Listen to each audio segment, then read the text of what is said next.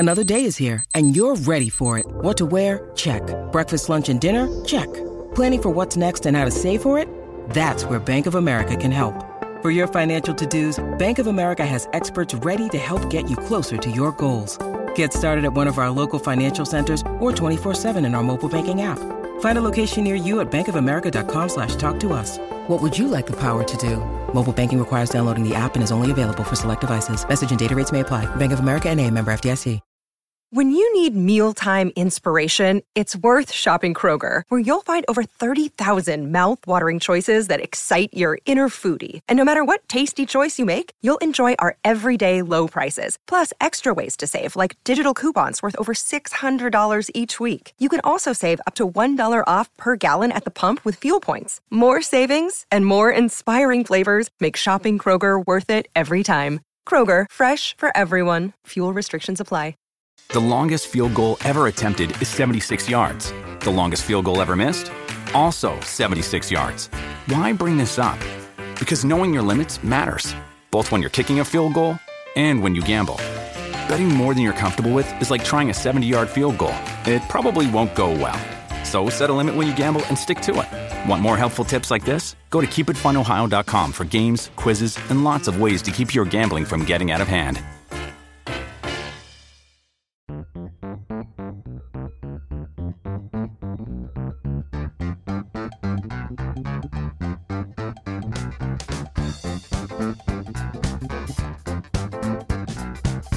Hello and welcome to the Analyst Inside Cricket. 2 days to go until the first Ashes Test match of this series, and we're going to preview that today and also look at some of your responses to the World Cup win and the legacy that has hopefully left.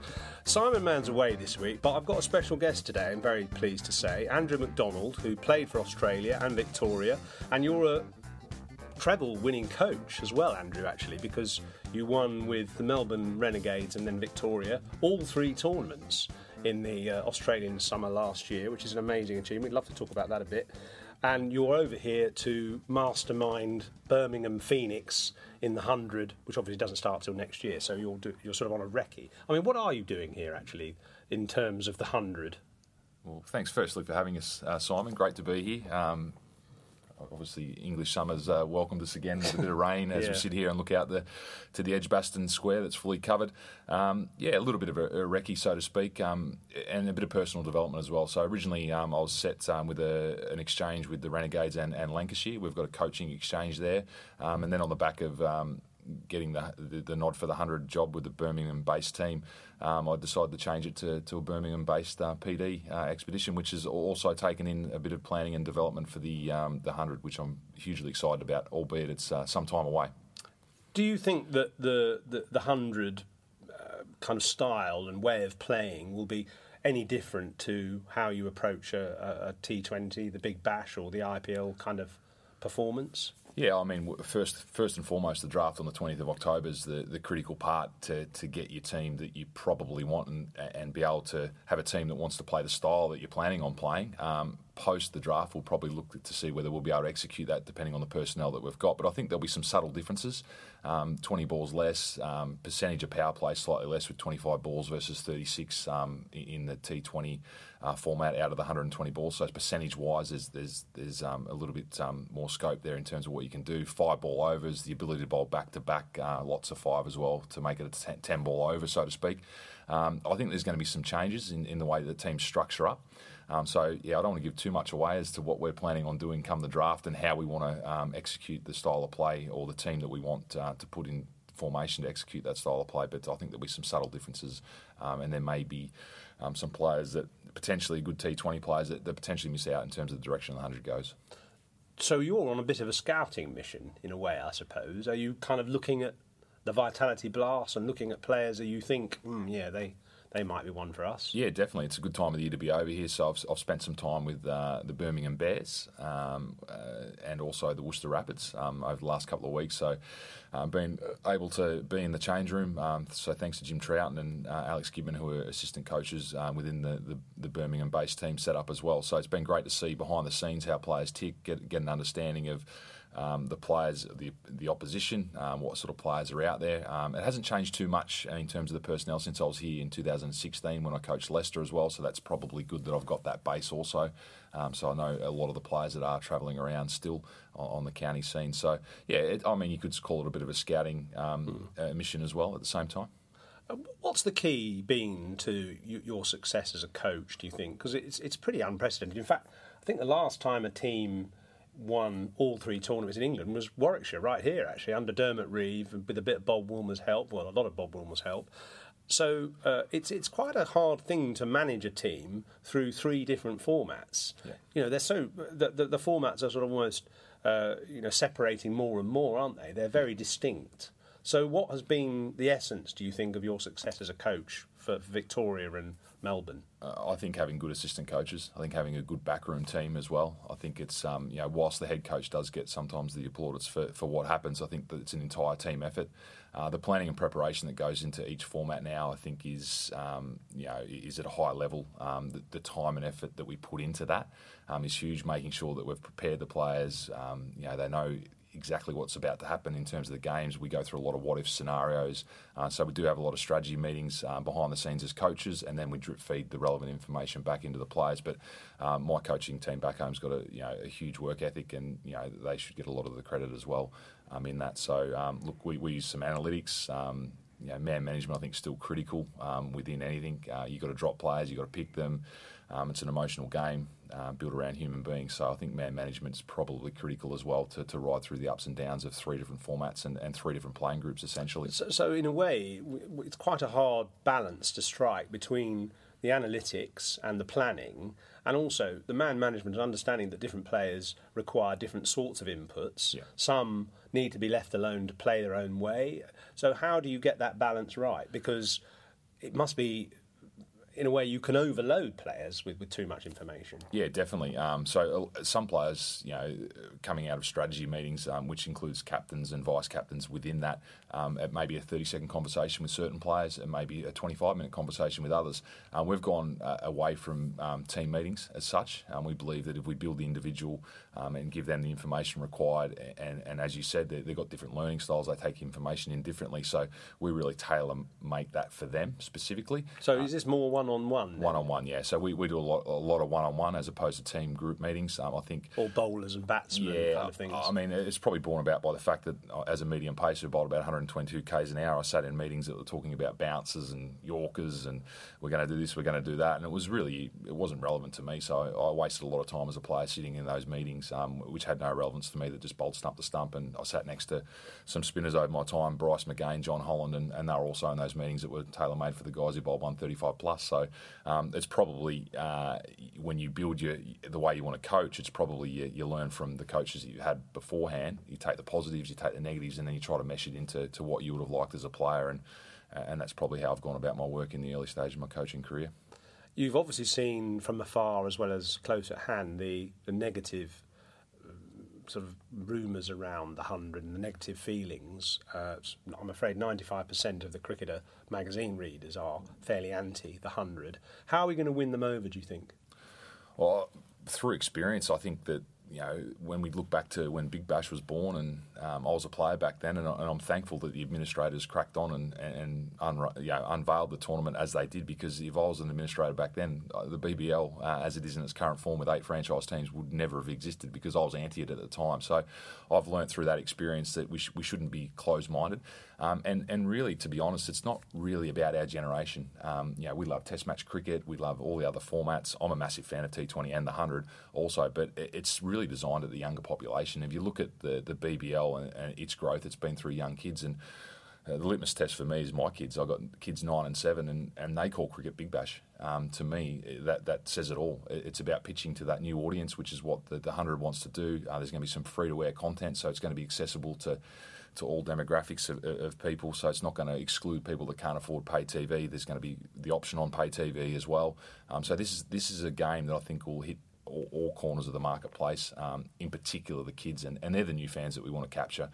Test match cricket might not be the format for them, so why should we then exclude them from this new brand that's going to have great colours, it's going to have great fan interaction during game time, which is one of the great strengths of all the franchise competitions around the world. It's entertainment, and I think that when you start to think about, I get excited thinking about it. 3 overseas, the best English talent. I think the quality of cricket, and I'll probably get my backside kicked from this from the BBL point of view, but I think it'll be the second best competition in the world outside of the IPL, and that only bodes well for the development of English cricket and the players within that system. Now, you've obviously mentioned the young, new audience that this is targeting, but what about the traditional cricket fan? The word entertainment fills them with dread, I think, the sort of more traditional county fan. So what experience have you seen in the BBL that has kept the traditional cricket fan interested? The quality of cricket. And it has actually worked. It has worked, yeah. You still see, I mean, I think there was some, the scepticism leading into the BBL was that it was going to be a bit Mickey Mouse. It's a serious game now. And I think the IPL had the same reaction for the first couple of years where they said this is a Mickey Mouse competition. Now it's a competition that coaches want to be involved in and players want to be involved in desperately. And the 100 is creating that sort of energy outside of England. You talk to the Australian players who have got a clear gap at that time of the year, they will be nominating for the draft because they want to be a part of it. So I think the quality of cricket will attract the traditional cricket fans there. They will want to turn up and watch Aaron Finch, A.B. de Villiers, these guys. At Middlesex, I think the crowds are rolling in now because A.B. de Villiers is there, because of the quality of cricket that these guys can produce. So you talk about entertainment within the game, but also for the cricketing fan, you're getting quality cricket out there, and that should excite the cricketing fan to see the skills on display, in my opinion. So that's what I think will be a nice gathering of the new fans, the old fans. They might not turn up for the first couple of games, but I think they'll get swept up in terms of the quality of cricket, and I'd be surprised if they don't turn the TV on. OK, well, let's switch our attention to what's out there in 2 days' time. We're looking at the Edgbaston outfield, which is covered at the moment.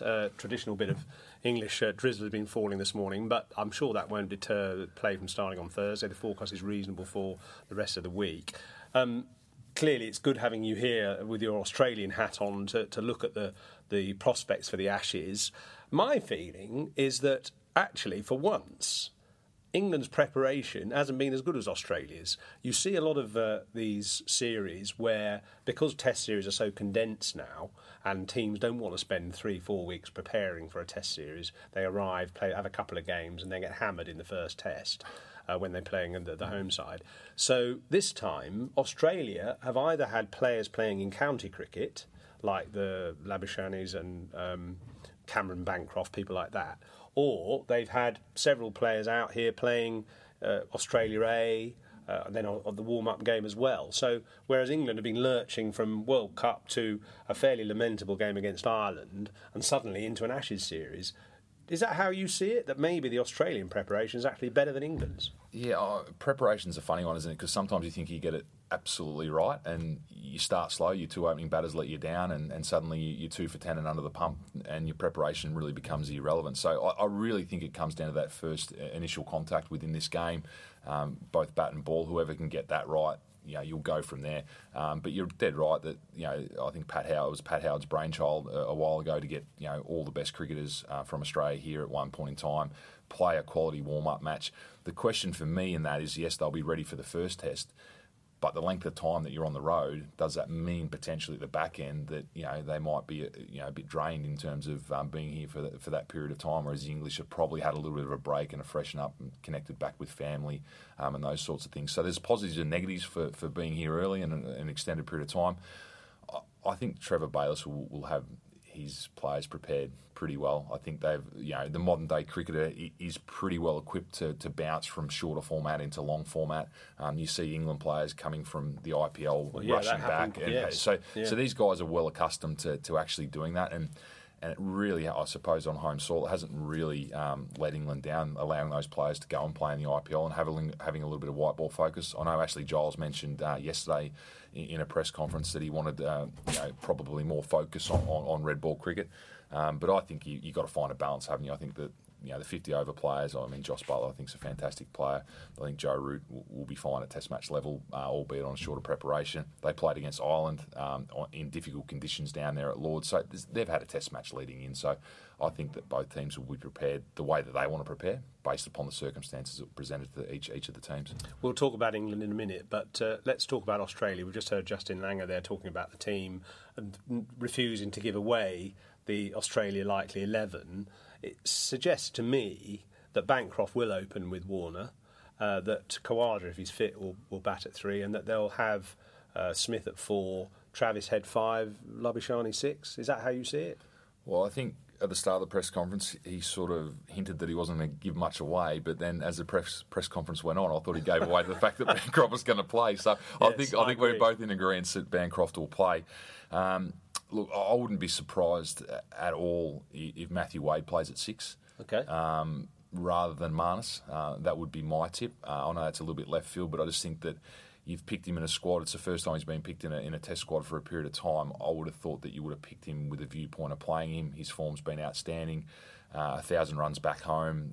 Him and Marcus Harris. The first time it's been done with a Dukes ball, Kookaburra combination. So that's a very positive sign. So you're playing with the Dukes in the second half of the season? Second half of the season. So those two was the first time that people had made 1,000 runs against the Kookaburra first half and the Dukes second half. So I think that Harris would be stiff to miss, but he potentially could if Khawaja's fit. Now, is Khawaja fit is the big question. Okay. So if Khawaja's not fit, I've got in my head Harris, Warner, Bancroft, Smith, Head, Wade, Payne. So that's my top 7. If Khawaja's fit, I think you're right in saying that Harris will probably miss, and it'll look like Warner, Bancroft, Khawaja, Smith. So you think Labuschagne won't play then? Because he's just scored 1,000 runs for Glamorgan and looks like he has a compact sort of method.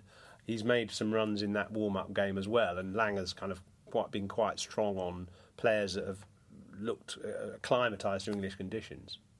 Yeah, I think Matthew Wade was making hundreds as well. Against some county teams there in the A Series, and his weight and numbers last summer.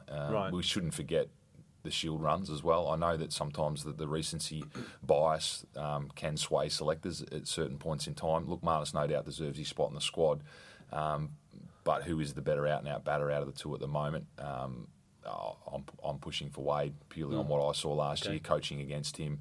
Marnus dropped off at the back end of the Shield season, whereas Wade against Pattinson, Siddle, Boland and Tremaine, which is a very good domestic attack, made them look, I shouldn't say this, but he made them look quite pedestrian at times. And that to me was a guy that was a level above Shield cricket, and lo and behold, there's two of those guys that are in the test attacks in Pattinson and Siddle. So I think that's pretty good form lines if you want to start to match up form lines. Talking about the bowlers then, again, Langer was a little guarded about which players will play. What do you see the Australian attack be? What's their best attack for this pitch here at Edgbaston? Pattinson. So he's going to come in from having not played for quite a long time, really. I think he'll come in. Test cricket for a long time. He's fit, he's available. That's half the battle with Pattinson. We've seen when he does come back into the test side, he performs well. The key for him is how they manage him through the series, how they manage the back end of his career. So who's he going to play instead of then? Well, let me get to it. Oh, sorry. Pattinson. Stark. Not in my side. No. Cummins. Yeah. Pattinson. Siddle/Hazlewood. Right. Now, I think there'll be a discussion and conversation on where Hazlewood's been, whether he's ready to go for this contest, and then obviously Nathan Lyon. But I think they'll leave Stark out of this one. Because? I just think that traditionally here, that getting the ball in the right area is probably at a premium, and I think those other bowlers probably do that better than Stark.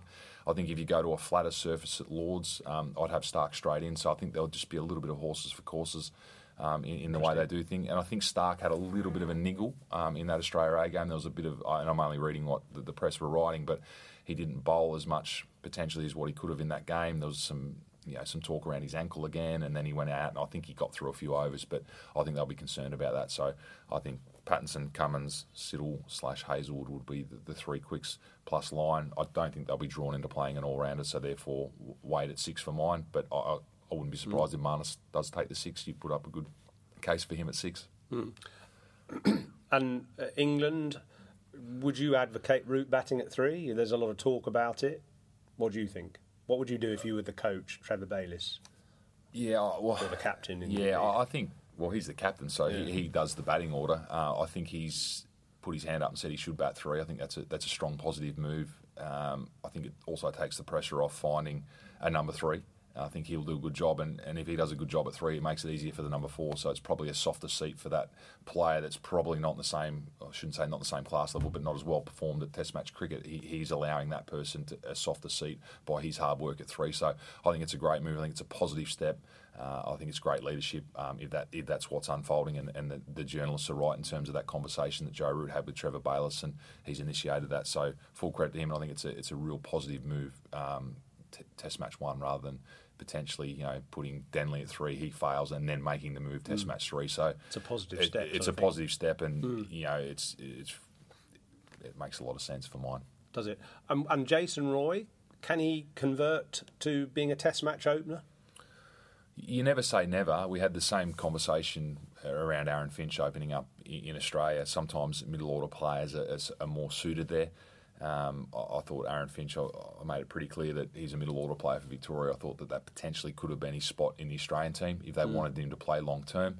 They haven't got any obvious openers reading what's happening over here, so I think Jason Roy's better off playing than not playing. I think he'll be rewarded more in the second innings of games when things flatten out, and if he does get a tight attack, he could be very, very dangerous at the top of the order. So I'm not going to say he can't play Test cricket like others have. I think there's some transferable skills from batting number 6 to opening. I just hope he plays his way, an aggressive style of cricket, and I just hope that if it doesn't go well in the first couple of Test matches, they stick with him and get him to play positive cricket. And we saw Aaron Finch clearly only lasted through, I think it was 3 Test matches against India, who's a world-class bowling attack, but I thought he wasn't as positive as he could have been in that moment of his Test career, and I think that might have cost him. I think if he looks back on it, I think he's been pretty open around that he could have done things a little bit differently. So I hope Jason Roy and those 2 players, so I'm sure that they would have conversed in the last couple of weeks. I hope that he goes out there and really plays positive cricket and entertaining Test match cricket. I do remember actually Finch opening the batting against India, I think in Adelaide, and he got a big in-swinger from Ishant Sharma early on, went for a big booming drive and stumps flew everywhere. Yeah. So I suppose he was trying to be positive, but I suppose it's about choosing the right ball. Yeah, exactly right. It's been selective. I think that was more nervous, that shot. All the Victorians were huddled around the TV watching him make that.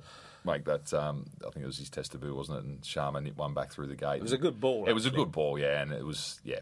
But he made it look even better. yeah. So, but I think those guys definitely can open the batting if they get the situation on their terms. Then they're very dangerous. We've seen Sehwag and guys like that at the top of the order be successful. So I think Jason Roy's got the game definitely to play Test cricket. Just whether it's opening, who knows? Time will tell.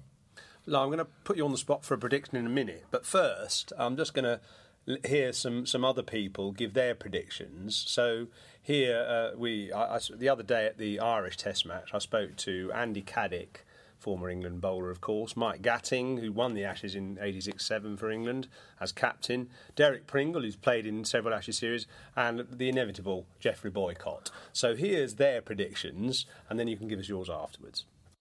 Gat, your predictions for the Ashes? I think it'll be 4-1 to England. My only worry is that our batting, which can be a little bit brittle at times, especially up the front, might not be as combative maybe as the Australians. But at this moment in time, 2 very, very good bowling sides. Both sides have got batting problems, certainly up the front end anyway. And I think that's going to be a real big factor. And I'm just hoping that we get our act together a bit sooner than the Aussies do. Caddy, I want your predictions for the Ashes. It's a strange one because I just think at the moment the Aussies have got the upper hand at the moment, especially after watching this Irish Test match. We've got a few concerns at the top of the order, which is my main concern. Bowling-wise, if the team stays fit, it's going to be a hard summer, so our bowling attack has to stay very fit. But the other concern I really have is the spinning. Lyons is a true world-class bowler, and I don't think we've got that in our spinning department. So, yeah, it's pretty evenly. It might even end up in a 2-all draw. You never know. I'm just being a bit pessimistic at the moment. It's from what I see at the moment, I'm not too happy with what England has set up at the moment. I make England narrow favourites because they're at home and Australia have not won in England for 18 years. However, Much will depend, I think, on the new ball attacks of both teams. They're both pretty potent, potentially, and I think whoever sees the other off best will win the series. But England narrow favourites, I think probably 2-1. Well, the way the England team are going, I don't think anybody can predict. Nobody saw this coming the way they battered here. The mind isn't right. And can you tell me, can they get the mind in gear for this first test match? If you can tell me that, then they'll have a chance. But having seen what they've dished up here, nobody in the right mind could put money on them. And they've got Jofra Archer with a slight side strain. The Jimmy Anderson, they say, is fit again, but he hasn't bowled for ages. The top three can't bat, and I'll be better off putting my mum and I in. We bat a hell of a lot better. Now Tony's padding up to bat number 3. So we've got 3 places there. Pretty poor. So keep your money in your pocket till I see how they turn up at Edgbaston.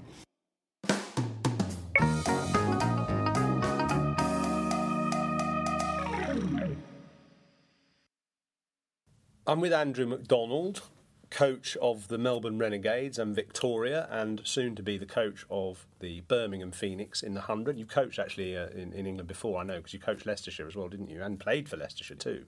So you've got lots of experience of the English game. Boycott, you've got lots of experience of some of his comments as well, I should think. You've read and heard him over the years. What did you think of that line or two? Yeah, not very positive towards what England may produce. But look, you sort of understand what he's saying there. That there's some unpredictability about the teams that are going to be put out in terms of batting in particular. I think you shouldn't have concerns around England's bowling. I think that England's bowling's solid. They've got all bases covered. I think Moeen Ali in English conditions is world class, and it shows with his numbers and his statistics over a period of time. So the spinning department's there, the pace bowling, it's just whether they play Broad and Anderson in the same side or whether Jofra Archer's fit. So there's a few moving parts there. But I think the big concern is top orders, and top orders in both teams. I think whoever can make the runs at the top of the order, I think gives their team probably the slight advantage. So I'm thinking at Edgbaston, I'm thinking it's hard to beat England here. So I think Australia potentially could go 1-0 down, but then Lord's great hunting ground for Australia. So probably 1-1 after the first 2 test matches. And then I think game on, anything could happen. So I'm predicting a 2-2 tied series. Yes, I am actually. I think there'll be a draw somewhere just due to weather. But I think it'll be 1-1 out of the first couple, and I think whoever obviously wins at Manchester might go slightly ahead or whatever it may be. But I'm thinking 2-2 will be the final score. But I think the teams are hard to split, in my opinion. Yeah, and I agree with you about the batting, because in many series, you sort of say, well, the bowlers are going to win the test because they've got to take 20 wickets. But I sort of think with this series, the bowlers almost cancel each other out, especially if England have an Archer playing. I suspect they won't risk Archer in this first test. He hasn't had enough bowling. He hasn't had enough rest. He hasn't played any red ball cricket for about a year. Yeah. So I think, and it may not be the ideal pitch for him, although I think he could probably bowl anywhere, practically. But Anderson Broad know this territory really well. Obviously, Woakes does. So I can see that being the basis of England's attack. But actually, I think the bowlers will cancel each other out. I think it's the batsmen, and it's who can protect the middle orders of both teams. You don't want Smith coming in at 20 for 2, do you? And clearly you don't want Root coming in at 5 for 1 either. So I can see the opening pairs as being quite important as that little bridge, that breathing space to not expose the best players to the new ball. And whoever does that best will win. I think that's as simple as it gets. I think whatever top order can function. And I think selectors are going to be pivotal in this too. So what selectors can hold their nerve and make sure there's not too many changes. I think continuity of team, if the top 6 can resemble the first test to the 5th test, I think that team's probably in a good position. So I think selectors are going to play a big part here. They hold their nerve after 2 test matches when potentially some openers have failed. Don't make changes, invest in those players and see if they can get them through the series, because I think that exposing new players mid-series is always fraught with danger. So, and it gives away a sort of uncertainty about selection too. If you start dropping people, I mean, there's that famous series in 1989 where England played 29 players. Well, Australia won 4-0, but if you know when you start a series that the opposition isn't really sure of their best team or even their best 8. They're so uncertain about several players. That does give you confidence, I guess. Yeah, or moving parts. I mean, the nerves of coming into a test match in an Ashes series in particular, I mean, will be huge, especially when the moving parts are potentially going to be the top order as well. If that's the fragility of both teams, then I think Warner's probably a lock, but who's around Warner? Bancroft, unproven, 8 test matches averaging under 30. Danley on the other side of things as well. So there's a few new players, inexperienced test match players, but also that's exciting, isn't it? Some of these guys potentially will make a name for themselves in what Australia and England classify as the most important series in world cricket. How's David Warner going to be? Not necessarily saying mentally, but actually technically, because he's had 2 very successful white ball tournaments, the most runs in the IPL, second most runs in the World Cup. But I've sort of seen technically he's almost exacerbated that tendency to stay on the leg side and try and open up the offside. Could that be a technical problem for him, do you think, that England could exploit? I think that it could be, but I think that's probably indicative of white ball cricket, isn't it? Where you want to free your hands a little bit more. You set up potential on leg stump to give yourself access to the offside a little bit more, throw your hands through the line of the ball. So, look, he might make an adjustment. If they come around the wicket, he might cover off stump a little bit more, so therefore line the ball up more. So I think he'll make the adjustments. I think players of that quality tactically are pretty smart, depending on the conditions, whether it's swinging or not. He's able to work through many situations, and I think he averages high 40s in Test cricket for a reason. So I haven't checked his average, but I'd gather it's around that. So 48, I think. I think he'd be pretty well equipped to do that. Smith the same. Smith moves into the line of the board, predominantly leg side, leaves outside the off stump well when he's going. If you were a bowler, where would you bowl to Smith early on?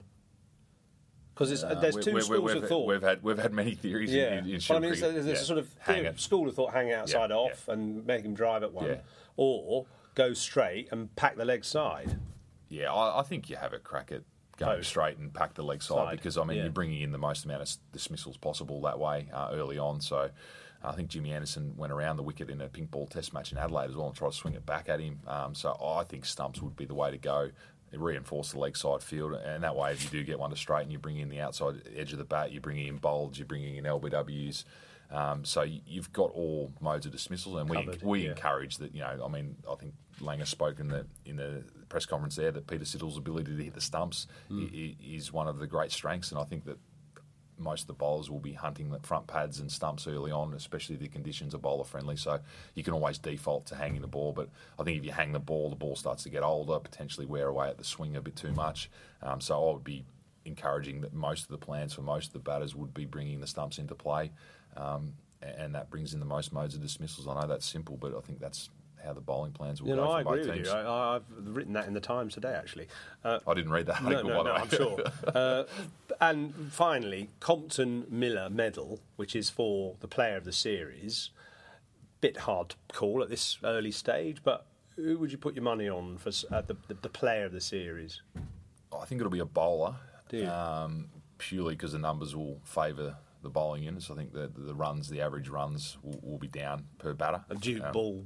Duke Ball, 2018 apparently does more than the 2019 version. It moved. The new balls last year moved more than any ball I've ever seen. Yeah, during the summer. Yeah, the opening batsman couldn't lay a bat on it half the time. Yeah, so I think if Australia win the series, I'm going to say Pat Cummins will be the man, and if England win, I'm going to say Jimmy Anderson. So I think that'll be it. So I think they'll be the 2 most important players. Jimmy with a slight calf niggle. Sets him back a little bit, but I don't see that being an issue. I think if he's fully fit, he'll get through the series, and I think they've managed him well over the last couple of years, and probably haven't burn his candle, so to speak, in overseas tours too much, in particular in the subcontinent, knowing that he's probably the best bowler in English conditions, in the last decade. So I think he'll hold the key, and Cummins on the other side of it as well. Right, well, that's our sort of Ashes overview. Just as a final thing, I asked you last week, the listeners, to send us in some ideas for how we could build in England on the legacy of the World Cup win. We've had a number of very good responses. Thanks for those. One here is from Thomas Hall, who says that the best way, in fact, most of the people who've responded have said we've got to get more cricket in state schools and obviously more cricket on free-to-air as well. And I particularly like, so that's Thomas Hall. I've also like this one here from Charlie Cunningham, who actually, Andrew, is an Australian living now in England but comes from Perth. And he says that he played a lot of cricket in state schools when he lived here as a kid, but he's seen that really decline. And he suggested, he says, I would say there needs to be a T20 tournament officially run throughout the country over 10 weeks for schools, this is, ECB to get behind it and get as many schools involved everywhere, give money for equipment, don't leave it to clubs to pick up the slack, be the catalyst to create movement and more T20 involvement, a nationwide T20 tournament for state schools as well as obviously private schools. Does that happen in Australia, and is that a good idea? Yeah, I think access to schools is huge. It happens in Australia. It's probably the best time that you can get access to kids, and you get into school and you sell the message of how good the game is, and it could be their first interaction with the game as well. I think too often we rely on clubs and put out the flyers and say that there's going to be such and such on down at a cricket club, and you'll get 3 or 4 kids turning up. Whereas when you roll through into schools, they get time out of class, which they love for starters, and they're outdoors being active. So I think that it's really positive. Even if they don't take the game up, they're outside during that time, being active, learning new skills, being exposed to a new game. So I think it makes perfect sense to access the schools. That's your biggest population of kids, clearly, during those hours. The competition is a great idea. Putting something on the line, the ECB getting behind it. I'd like to see it being the 100 and branded up in the zones and having the shirts and being assigned to, if you're the Birmingham-based team, ring fencing that with Worcester and so it starts on a regional basis, and then narrows in, and they do that within Victoria. I can only speak the experience within Cricket Victoria, but pretty much now, it used to be the Bush Rangers brand, but it's now taken over by the Renegades and Stars, and the state's split in two, east and west, and they go through knockouts and they all converge on one tournament. So it's been done. What age is that? That's within the schools. So sort of under 18 or something. So everything's branded. School teams, everything's branded red or green, and I think it's fantastic. And as I said, the kids love the new colours, and I'm sure that they'll be attracted to the 100 colours. The marketers will get that right, and that's probably the perfect opportunity to launch that to the new fan base. So I think that's a fantastic idea.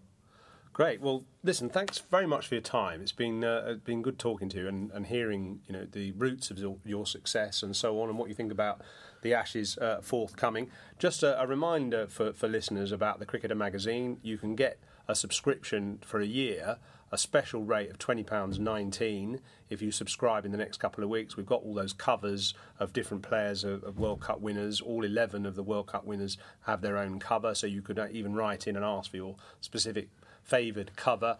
It's £20.19 if you go to thecricketer.com/celebrate. And just one final thing, I brought out a book, Cricket's Greatest Rivalry, The Ashes in 12 Great Matches. And what I'm going to do for the next 5 weeks is just give you a little extract from that book. I recorded an audio book as well. This first extract is sort of really telling you what the Ashes is all about. It has been called a perfume pot, a useless artefact, a silly little egg cup. It is barely 6 inches high and sits in a glass case at Lord's Cricket Ground. It looks like something your grandmother has at the back of her kitchen cabinet that was handed down to her by great-uncle Harry. Inside it is, well, something. A thin layer of debris. Could be ashes, could be dust. It doesn't really matter. That little urn means everything to the people of England and Australia. It has captured their imagination for 100 years and counting. Sweat, blood and tears have been shed, jubilation and despair felt, and lives radically altered in the constant quest for its reclamation. The Ashes urn is, of course, just a symbol of something of much greater significance. England against Australia at cricket transcends sport. It's old world against new, northern hemisphere versus southern, conquerors against colonials. Australia was claimed on behalf of Britain by Captain James Cook in 1770. Ever since, Australia has strived to establish its own identity. Its success against the mother country at cricket remains a barometer of the state of both nations. At a more basic level, this enduring rivalry is about intransigent fathers and impudent sons. The majority of Australians, 55%, are, after all, British descendants. Or were, anyway. Don Bradman's grandfather was born in Suffolk. Ray Lindwall was of Irish stock, so is Glenn McGrath. Michael Slater's parents are from Durham. Could you get more English names than Keith Miller, Mark Taylor, Steve Waugh, or Michael Clark? England versus Australia, the oldest surviving international sporting contest in the world, dating from 1877, is essentially an age-old family feud. The Ashes is a 137-year battle for bragging rights. Here are two quotes from totally different eras and opposite sides that emphasise the idea. The Australians are uneducated and an unruly mob. Douglas Jardine, 1928.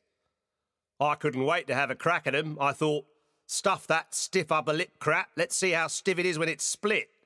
Jeff Thompson, 1974. If that translates as brain versus brawn, it's a gross misrepresentation. There are just as many intellects and thickos in both countries. But the intensity of this rivalry has its roots in the idea of the English as upper-class snobs and the Australians as low-life convicts. Australia has shed its inferiority complex, but the legacy lingers. Mike Brearley, the Ashes-winning England captain, describes playing against Australia thus. You are carrying all the prejudices of England. You are representing deep and paranoid urges, jingoistic sentiments you may prefer to distance yourself from, but it is unavoidable. And this is Australia's greatest bowler, Shane Warne. It's been drummed into you since the age of about 5 that if you're Australian, you've just got to beat the Poms. Even if the players try to submerge these emotions, the public from each side will keep them afloat. This book is the story of the Ashes, how the rivalry began, the way it ebbed and flowed, the crafty, brilliant, appalling, mystifying characters it has featured, the heroes and villains it has unearthed. England and Australia have so far played 330 Ashes test matches against each other. Australia are 28 wins ahead. Even though 90 of these games have been drawn, there's rarely been a dull moment. While reflecting on many of these encounters, the book focuses on 12 great matches, chosen not just because they were epics in themselves, but also because they defined an era, a style of play, and had a major impact on the two countries. My own first encounter with the Ashes was in 1968. As an 8-year-old, my hero was Colin Cowdrey, and I saw him on a black and white TV celebrate his 100th test by making a century against the Australians at Edgbaston. I liked the way he gracefully eased the abrasive Australian bowlers to the cover boundary, almost apologising for doing so. At the end of that series, I also watched a posse of spectators dry up the oval pitch with mops and blankets to allow time for another of my favourites, Derek Underwood, to bowl England to a dramatic victory. It planted in my mind how important it was for an Englishman to beat the Aussies and to play them on a wet pitch. I never earned the chance to attempt it myself, but I aided the cause by bowling every prominent English batsman of my generation into form during the county season. Unfortunately, I did the same for a few Australians in Sydney and Perth club cricket. I was also on hand as a sort of 13th man when Mike Gatting's side won the Ashes in Australia in 86-7, ferrying drinks and food to the team. With that captain, it was a harder job than playing. I've seen all or part of around 100 Ashes tests through 6 decades. And that's the best and most unique thing about England v Australia. It's a never-ending contest. At the finish of one series, you're already starting to think about the beginning of the next. Apart from during the 2 world wars, there's never been more than 2 years between encounters. It's an interminable vie for supremacy, as perpetual as employees versus the taxman. The myth of the Ashes urn provides that continuum. No one can keep it, or own it, or even touch it. It's the holy grail of sport, always tantalisingly out of reach. In the end, England versus Australia is about mutual affection. There is a common bond of language, of culture, of heritage, of values. We may be 12,000 miles apart, but really we are joined together as one big family. The English actually love the Australians, though they rarely admit it. The feelings are reciprocated, but we love beating each other at cricket even more. Final thank you to Andrew. Thanks for your time. Thank you very much for listening, and we'll keep you updated with the Ashes. The next one of these podcasts will be on Saturday after the third day of the first test. Hoping they're on top. See you then.